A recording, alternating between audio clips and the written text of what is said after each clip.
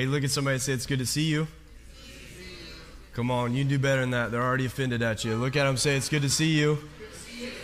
Hey, we're so glad that you're here at Crossroads Church. My name's Sam. I have the great privilege of being the lead pastor here at Crossroads. And what that means is every single week I try to tell the greatest story ever told. Now, not because I'm some great communicator or it's even my story, but I believe this story is a story about Jesus, and Jesus is the greatest person to ever walk the face of the planet. I actually believe he's more than just a person. I believe he's God in the flesh. So if you've ever asked the question, what is God like? You don't have to look any further than the person of Jesus. And we believe the Bible is this story about Jesus. We say this around here. We say it's all about Jesus. We wrote it on the wall if you need some help. And what that means is you're going to need a Bible to follow along. And so if you forgot your Bible, we got you covered. One of our ushers will get one to you. You can just slip up your hand. They'll get you a Bible. And then if you don't have a Bible, that's our gift to you. We pray that you take that, read it every single day, because every time you do, you get to meet with Jesus. Amen? Amen. Hey, we've been in this series over the past couple weeks now, and so I want you to turn to the book of Titus. And Titus is a small book in this library of books we call the Bible. And so if you start in the right, turn left, you'll find it much faster. And it's this little book that's only a couple pages, Titus. You'll see it tucked in. If you find 1st and 2nd Timothy, you'll find Titus right after. So we're going to be in the book of Titus in this series that we've entitled For God and Culture. How do we live in such a way that we impact the world around us? How do we become so infectious that we don't have to quarantine? And those lines used to do better before the past 2 years. And I didn't adjust my stool from Pastor Rick being here last week, so I'm sitting a little taller this week. And so turn in your Bible to Titus. I'm going to be looking at verse 9 through chapter 2, verse 1. So chapter 1, verse 9, and then I'm going to read on to the first verse of the 2nd chapter. And just for your own information, the Bible was not written with chapter and verse. This was written as a letter, a continuous letter. It was not meant to be segmented. Oftentimes they would read it in its entirety. Could you imagine if I said, hey, open to the book of Romans, we're going to read it in its entirety, and we're going to stand for the duration of that. So you're welcome. We're only going to read a few verses this morning. So look at verse 9. It says this: he must hold firm. Now, who's he? He's talking about those that he said to point in leadership positions, pastoral positions, elder positions, bishop positions. He told Titus, hey, go and put in order what I left undone and appoint elders in every town. And so people who are revered as elders, not meaning older, but elders meaning those who have been given the authority to teach in sound doctrine. Those who are the husband of one wife, their children are believers, not open to the charge of debauchery and insubordination. For an overseer as God's steward must be above reproach, not arrogant, quick-tempered, I'm working on that, or a drunkard, or violent, or greedy for gain, but hospitable, a lover of good, self-controlled, upright, holy, disciplined. How many of us are striving for that? Amen? How many of us are striving for that? Amen. This isn't about perfection. This is about the pursuit. Amen. Oh, that should give nourishment to your soul. It's not about perfection. This is about the pursuit. This isn't about you making sure you have it together. It's about one step in front of the other, trying to pursue the perfect one. His name is Jesus. So then we get to verse 9. He must, talking about the overseers who have these qualifications, which are basically good Christian character. And so it doesn't mean super Christians, because if I'm the best Christian in the room, we're all in trouble. Amen? Don't say amen too loud, all right? Offended by that, all right? But he must hold firm to the trustworthy word as taught. He must hold firm.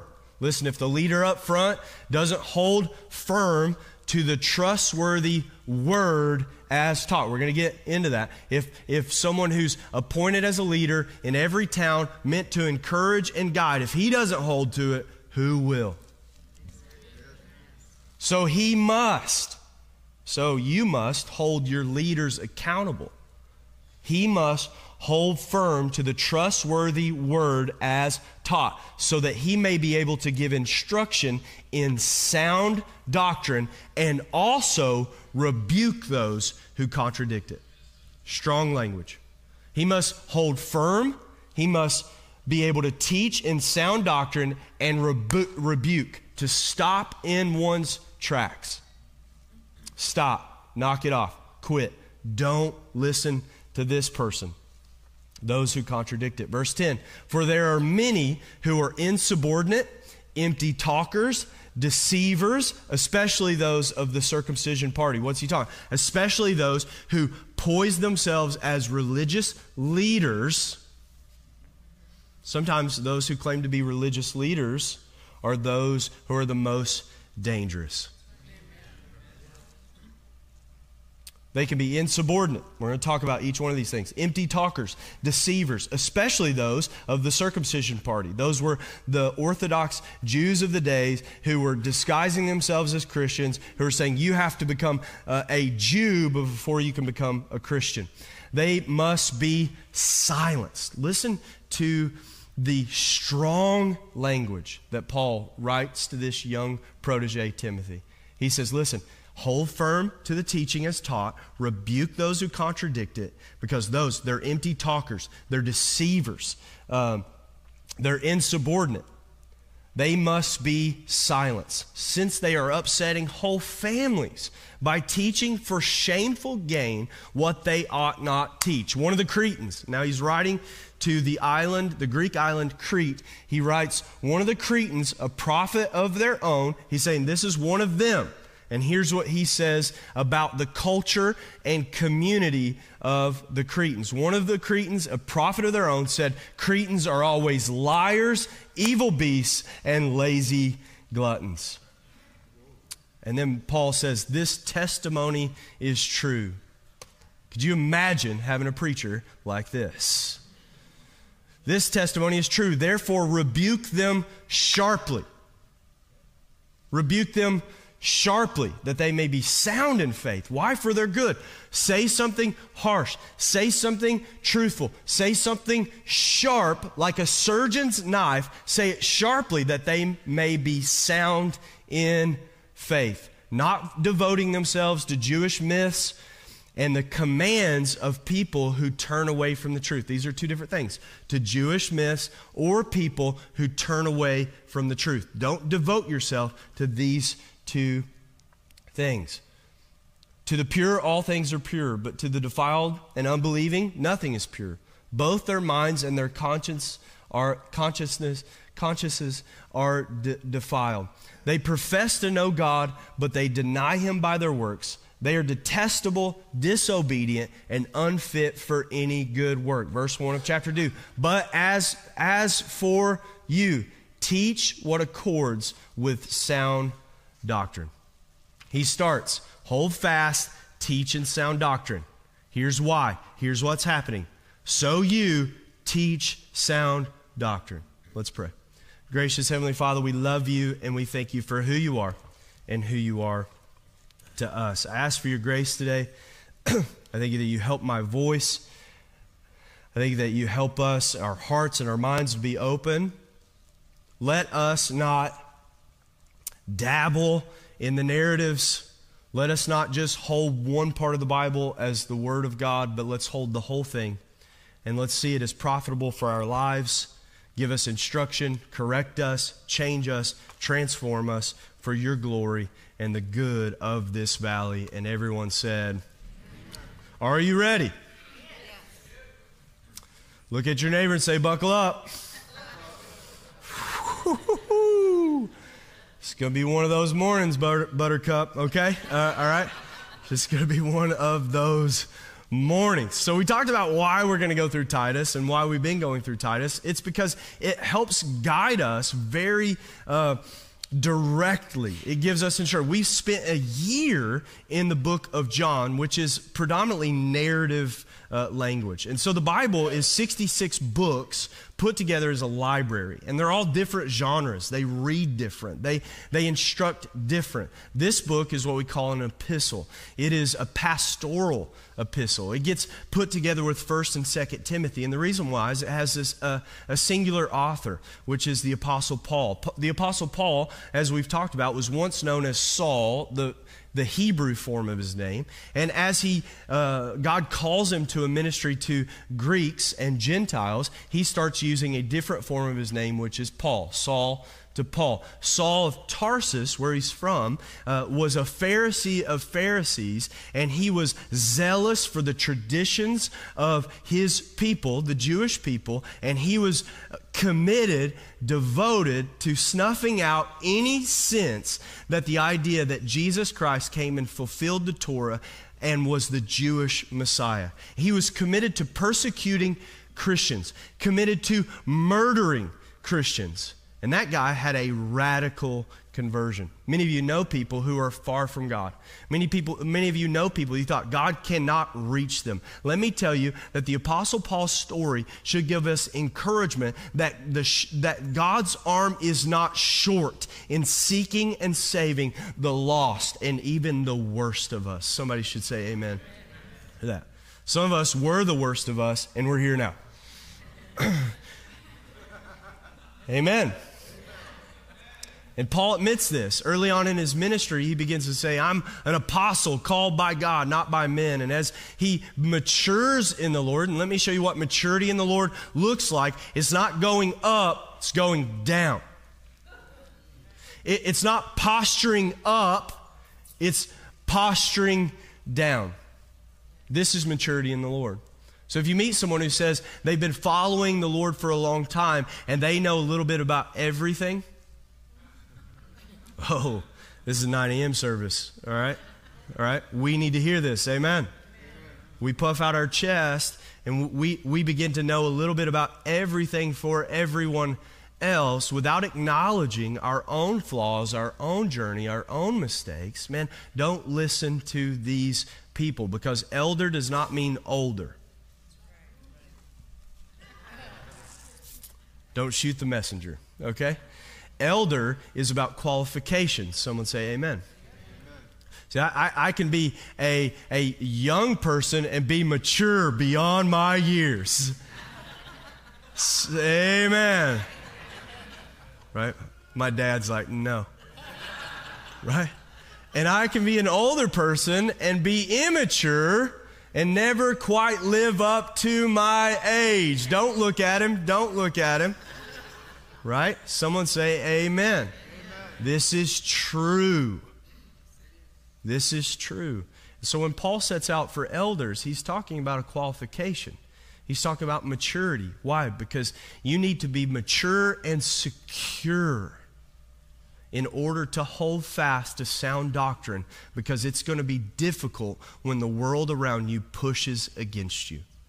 Immaturity is afraid. Immaturity is insecure. Immaturity is unsure of themselves. Maturity is aware of who they are in their weakness, and they are completely confident in His strength.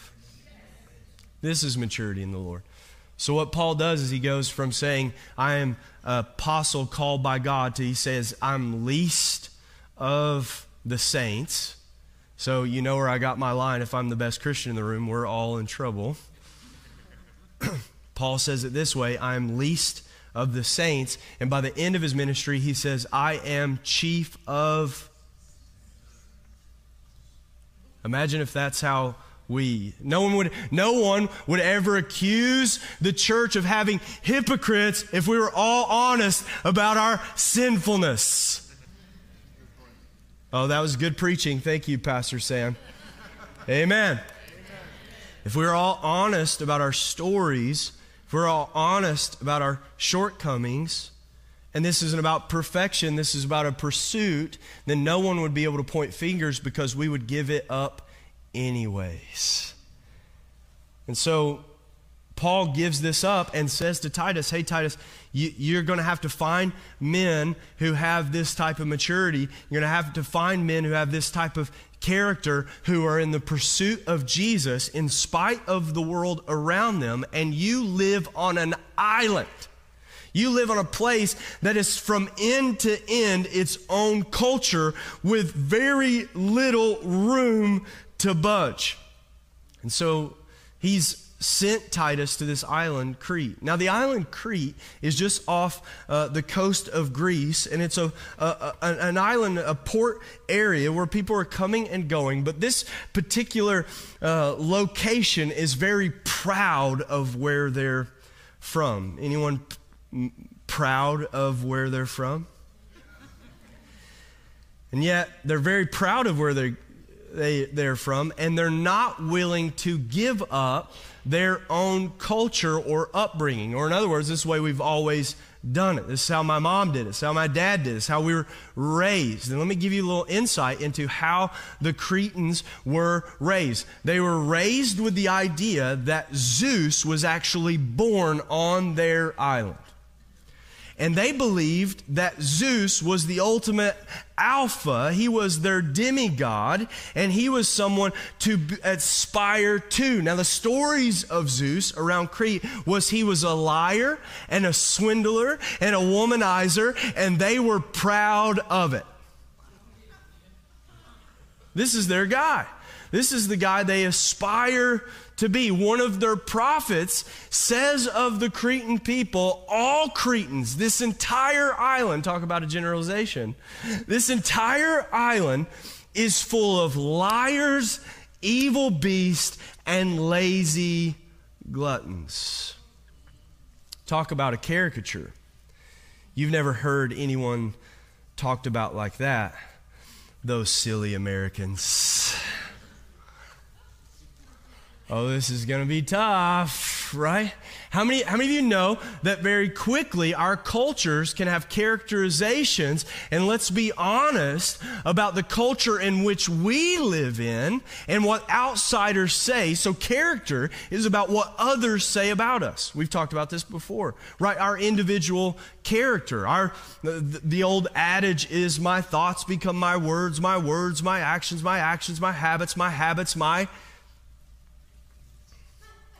I can get better at my job. My habits, my character. You in the front row, I can see you even if you get, right? All right. Habits, my character. What I continually do. It might not be what I hope on the inside, but it's what people say about me because it's what I continually do. It's the habit that I have. So cultures have generalizations. Cultures begin to say this is what they're like. They're lazy. They're gluttonous. They're evil. They lie. They steal. This is not abnormal to our particular time that people would have many characterizations about the cultures in which we live in. You have characterizations about what it's like to live in California. You ever been outside of California and heard what other people say about California? I used to live there. Right? We're going to leave it at that, right? And then you have characterizations about anyone who is east of here, and you think we all know each other, right? Like you're from Kansas, right?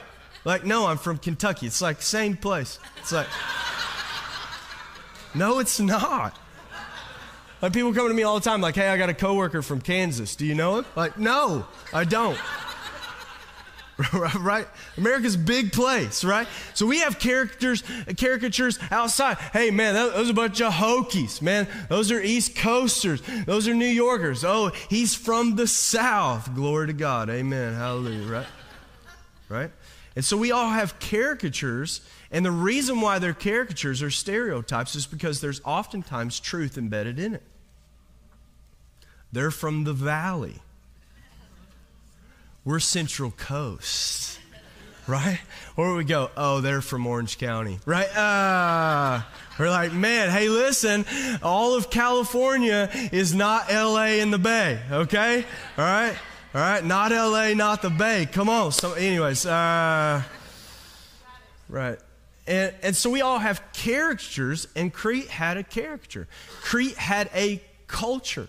And this culture is bidding for their attention. This culture is pulling them away. And the culture is we lie. The culture is we do not believe the truth. We will say whatever as long as we go along to get along, and as long as we're moving towards pleasure, as long as we're moving towards God, our own God-like behavior, because Zeus is what we aspire to. He's our alpha. He's our demigod. And in our culture, it's celebrity.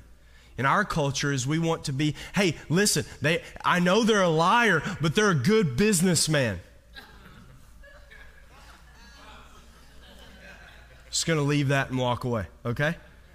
And yet we will make excuses for the culture rather than living as those who are devoted, holding fast to sound doctrine. And so he says, listen, there are people who need to hear sound doctrine, because this culture is full of those who are liars, evil beasts, lazy gluttons. Rebuke them sharply, that they may be sound in faith. And so he needs people, strong men, to stand in front of his peers, holding fast with good reputation and character, because he's going to have to give a strong rebuke if those of us among the community of faith who call Jesus Lord tend to move away from the truth and towards lies, or away from God-given design and move towards living like a beast rather than a human being. Evil beast. Just live into your nature. You were born this way. Just do it. Whatever you feel, go with that. Liars, evil beasts, lazy gluttons, despise work, who their gods, in Timothy says, their gods have become their stomachs. Let's just stop there for a moment and say, you spend most of your life eating. I'm going to leave it there.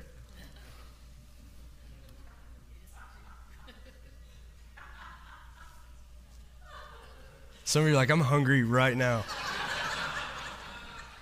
Right? And so yet we move towards it. Why do we call it comfort food? Why do we move away from work and towards comfort? Why do we lean into slothfulness? This is the pull of the enemy through culture. Lazy gluttons, this testimony is true. Rebuke them sharply. See, the reason why he says this is because there are people around them, particularly false teachers around them, who have said to them, have lied to the people. They've said, you don't have to get rid of this culture. You can embrace this culture. You don't have to be changed by the power of the Holy Spirit to give you a new life that resurrects you above the fray, so you can live this new life in this kingdom culture. You don't have to do any of that. You can live the same way you've always lived, and you can still follow Jesus. Can I say that this is the very definition of a false teacher? When there is no change and there's no transformation, there's no truth, there's no wounding. The Bible says, faithful are the wounds of a friend. Faithful is a friend who says, hey bro, you got something on your face. Right? I love the guys like, dude, you got something in your beard, because that's a problem right now. All right? Right? Like, and you're like, I love you for telling me that, because when I walk out and I'm like, wait, none of you told, what's wrong with you, right? None of you told me that I had some. Amen. You didn't tell me the truth. See, here's the problem: is sound doctrine.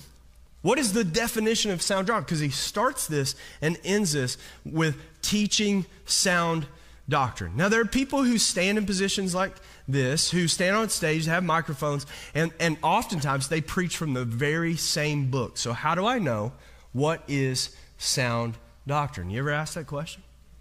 Man, how do I know what's true?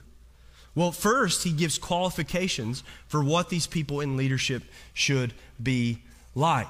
And so he talks about the quick temper, the marriage is in order. Man, he's raising his kids in the fear of the Lord. He's accountable to others. He's under submission to authority. He's not insubordinate. He has people around him. He's not quick-tempered or arrogant or a drunkard or violent, greedy for gain, but hospitable. It doesn't mean he has a personality that I like. None of that is in there. Right? And I really want you to like me. Right? He doesn't say, man, that he is eloquent. It doesn't say that you prefer his teaching over others. It does not say that I like the style. It does not say that I like his personality. Oh, this is good preaching. Someone say amen to that. It says that he's a man of character. In a pursuit, not perfection. In a pursuit like us. Not a guru, but a guide. That he may hold fast to the word as taught. Holding fast to the scripture so they may be able to give sound instruction and doctrine and rebuke those who contradict it. What is sound doctrine? The sound doctrine is the way of Jesus. The word as taught. The word as taught is always pushing me away from my way to his way. How many of you think your way is better than Jesus' way? I'll wait.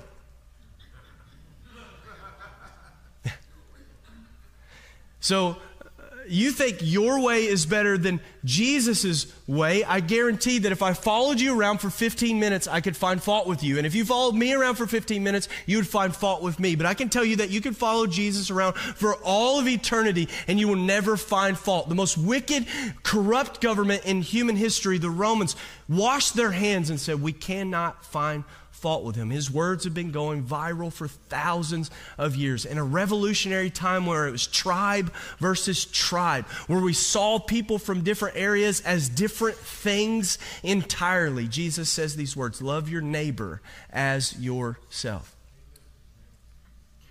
Let me tell you, his way is higher than your way.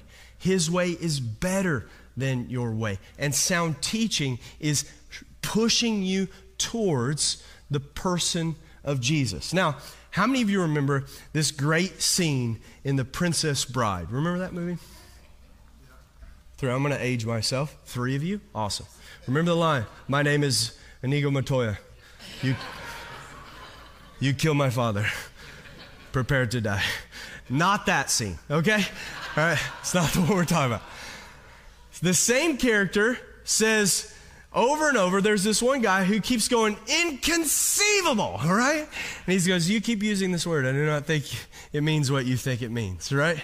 You like my accent in that, don't you? Where's Anthony at? Did I do all right? No. Quinceañera. Yeah. He says, you keep using this word. It does not mean what you think it means. Here is the problem with the culture in which we live. There are false teachers among us who keep using the same words and they have different meanings. So it's very hard to discern. They're using the same words. And when they say Jesus, they're not talking about the same Jesus that the Bible talks about. So the first question you have to ask is, are we talking about the same person? Is this a Jesus that you've made in your own image, or is this the Jesus that the Bible reveals to us by the Spirit of God? He has given us. This is the person of Jesus. See, false teachers use the same words and have different meanings. And they begin to use words, and what they mean is completely different. They'll use words and bend their meaning. For example, they'll use words like tolerance. And the Bible's word for this is acceptance. Acceptance by repentance.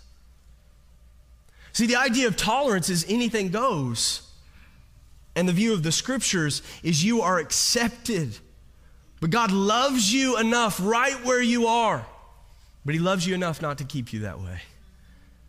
See, repentance is about changing the way you think so that you do something different. And what happens is in a world that says tolerance is the top, they become completely intolerant of anyone else who thinks differently than they do. They use this word, but I don't think it means what they think it means.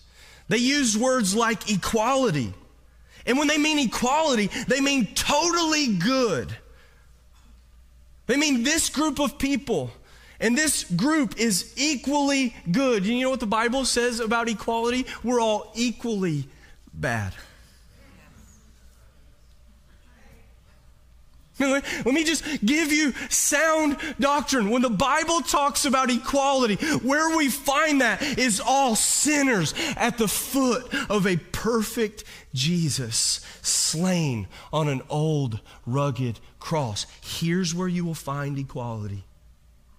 At the foot of Jesus, where we are all sinners saved by grace. This doesn't matter your skin color. It doesn't matter your upbringing or where you're from. Here's the reality, that above all else, your heart is a deceiver and wicked and pulling you away. And Christ is calling you to save you and transform you and give you a new life that's better than just being a dead person walking.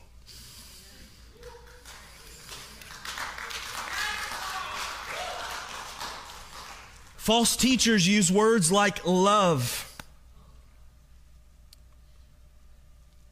They use words like love, and they twist it. And they say love is this or love is that, and it all goes through that. Love is making sure that anything goes. Love is making sure that all things are accepted and there's never a harsh word. And yet those who love their children discipline their children. How wicked is a parent who does not chastise their child, who does not say, son, stop. I love you enough. You cannot behave this way. Even if it makes you in the moment despise me and feel hatred and anger towards your father. I love you enough. You do not have the perspective, son. You are a child. How much more does a parent love their children instead of loving themselves? That they not hold on to their own ego and reputation even with their child. Listen, I want them to be my friend. I want them to love them. But friend, if you don't tell someone the truth, you are no friend to them. False teachers use the same words and different meanings. See, Paul writes out, here's what false teachers do, and here's how they go. And I want to help you with what this looks like.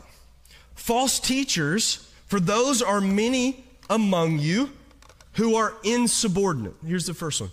Insubordinate. What does he mean by insubordinate? They reject spiritual authority.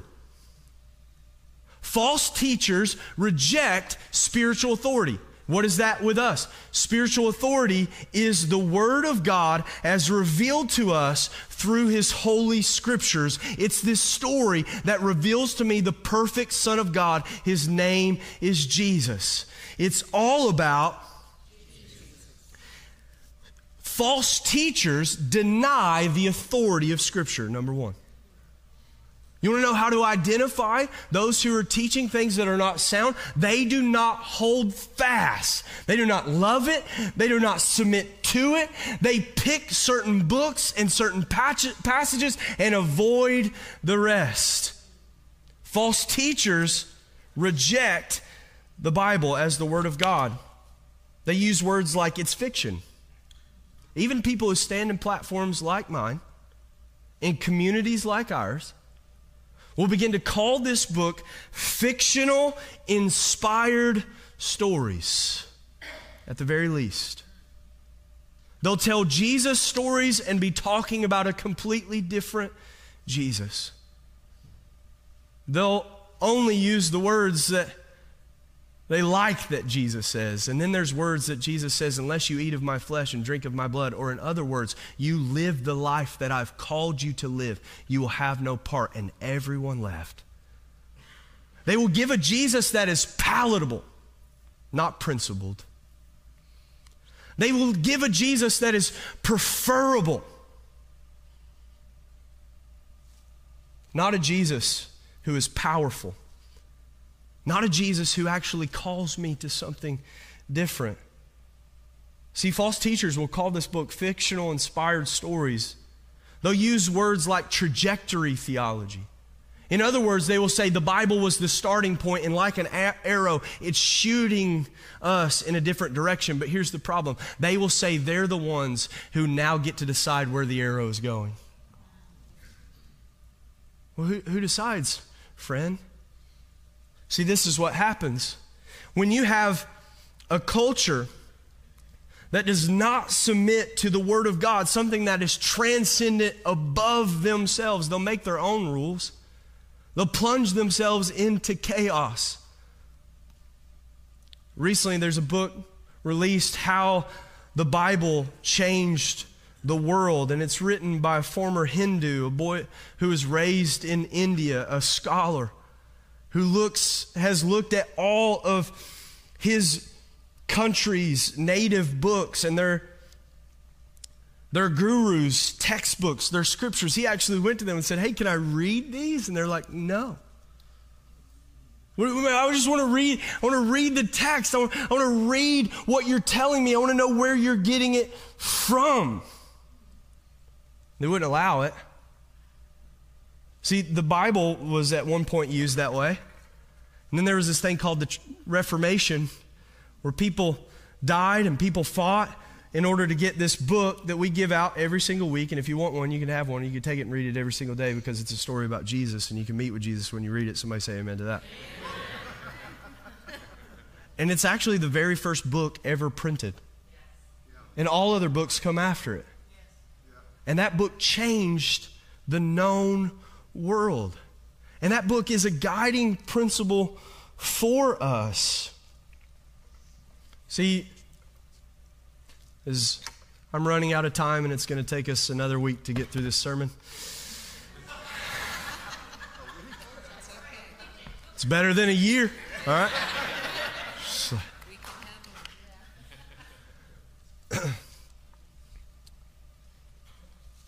See, I want to help us discern the tactics of the enemy through false teachers, because here is the work of the enemy. They use the same words, different meanings.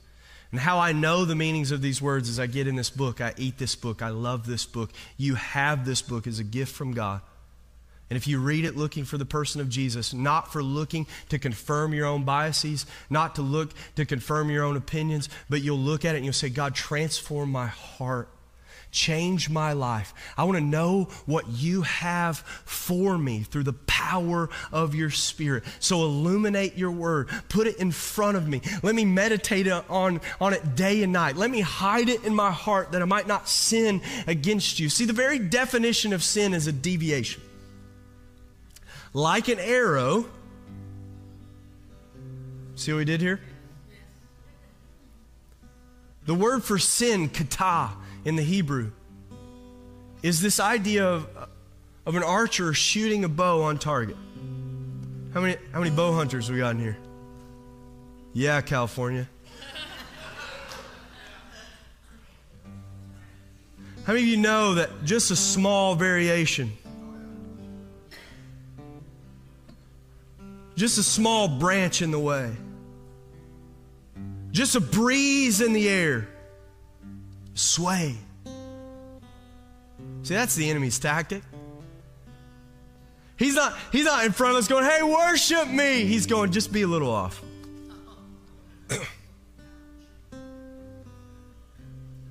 He's not saying bow down before me. He's just saying, I just hope you miss. I just hope you listen just enough. Because over a few moments, it's not a far miss. See, here's the thing about an arrow. If you can stretch it out, it never stops. The further away from its starting point. it gets, the further the deviation. So what happens when you go, yeah, the scriptures meant this, but I'll tell you where it's going. I got a better target than the Bible. I got a better target than Jesus. I got a better way of life, and Jesus says, I am the way, the truth, and the life. Sound doctrine is the way of Jesus. Here's the reality, is none of us are able to keep that way. So that's why Paul says, so I'm crucified with Christ. So it's no longer I who live, because I know I have a tendency to veer off. I know I have a tendency to make my own way. I know I have a tendency to do what's best for me, not best for others. How about you?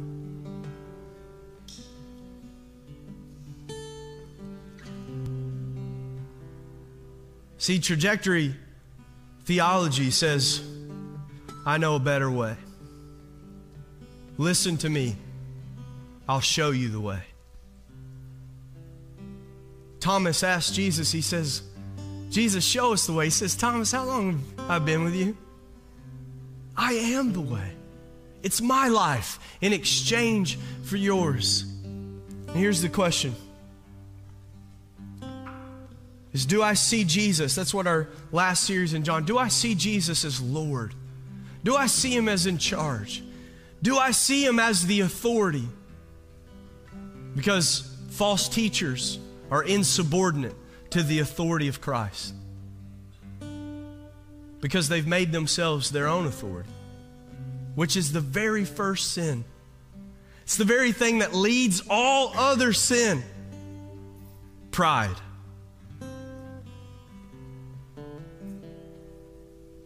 Pride. Let me say it this way. That word's been hijacked. And it's been hijacked and twisted in a way that no longer is a sin that will lead to destruction, but it's something to be proud of and celebrated. What do you mean, Pastor Sam?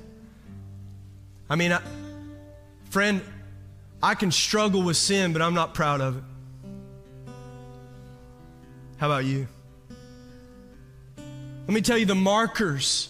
When you ask the question, what sin makes me in or out? The sin where I think my way is better than God's way, and I'm proud of it. That's all sin. See, sin takes the form of I know your voice, but I'd rather listen to mine. I know your design, but I'd rather go with what I feel rather than what is faithfulness. See, God calls me to teach sound doctrine and hold fast. You go, Pastor Sam, that's insensitive. No, it's just the Word of God. Let me say this as we close. We're going to talk more and more about these things, more directly. I'm running out of time, and the clock. You know what I'm realizing right now is they got me counted down, and I still have 4 minutes left, and it's showing -6 seconds right now. Who set that timer, Joe? The Okie from Muskokee's like, we're getting out of here early today. I'm not joking. I got 4 minutes, and they're like, you're done. The start of this is you have to decide. You have to decide, is the Word of God true? Is the Bible true? Is it my authority for my life? Not a pastor. You can trade pastors. It doesn't matter. It's what's true, and will you follow it? You could go find someone who will tickle your ears. and say they love you and fill your life full of lies.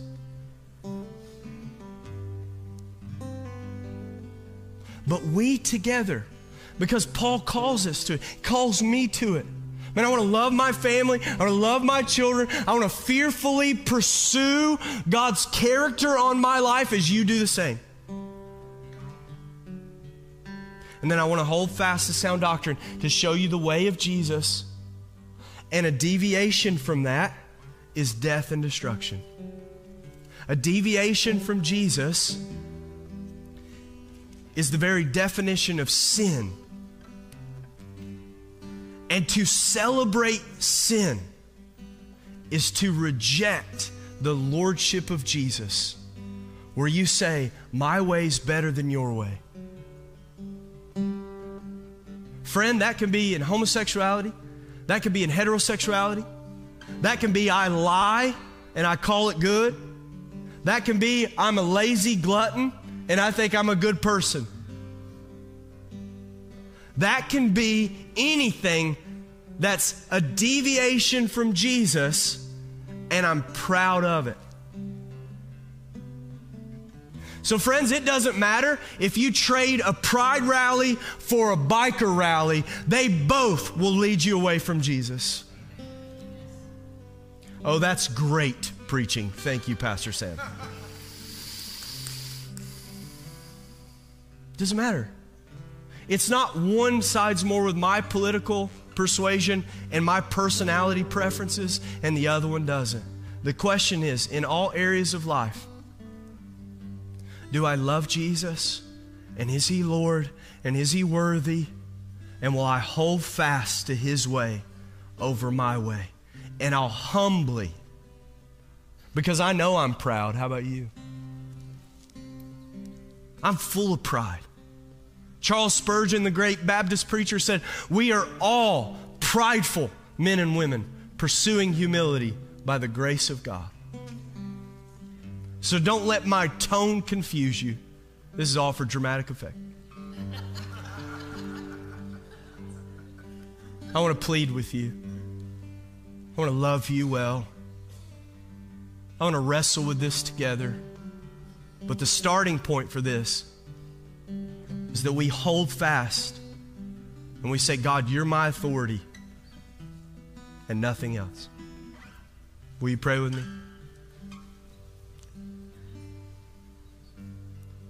Gracious Heavenly Father, we love you.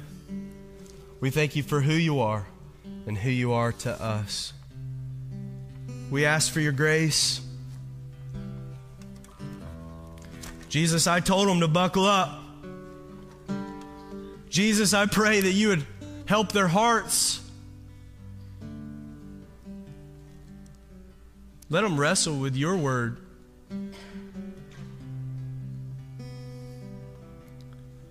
Let them struggle well. If we fight well with the text, others will win. If we wrestle with the questions of our reality, not just being lazy, moving towards beastly desires, we lie to ourselves above all. But we would hold fast to the truth. Help me to do the same. Because as we strive together, the longevity and the legacy of our families and our children, the way the arrow of our lives go, as you stretch this out over generations, let it be for your glory, Lord, and the good of our families and the good of our communities. Let us humbly submit to your authority and no one else. In Jesus' name, and everyone said, amen. Will you give Jesus one more hand clap of praise?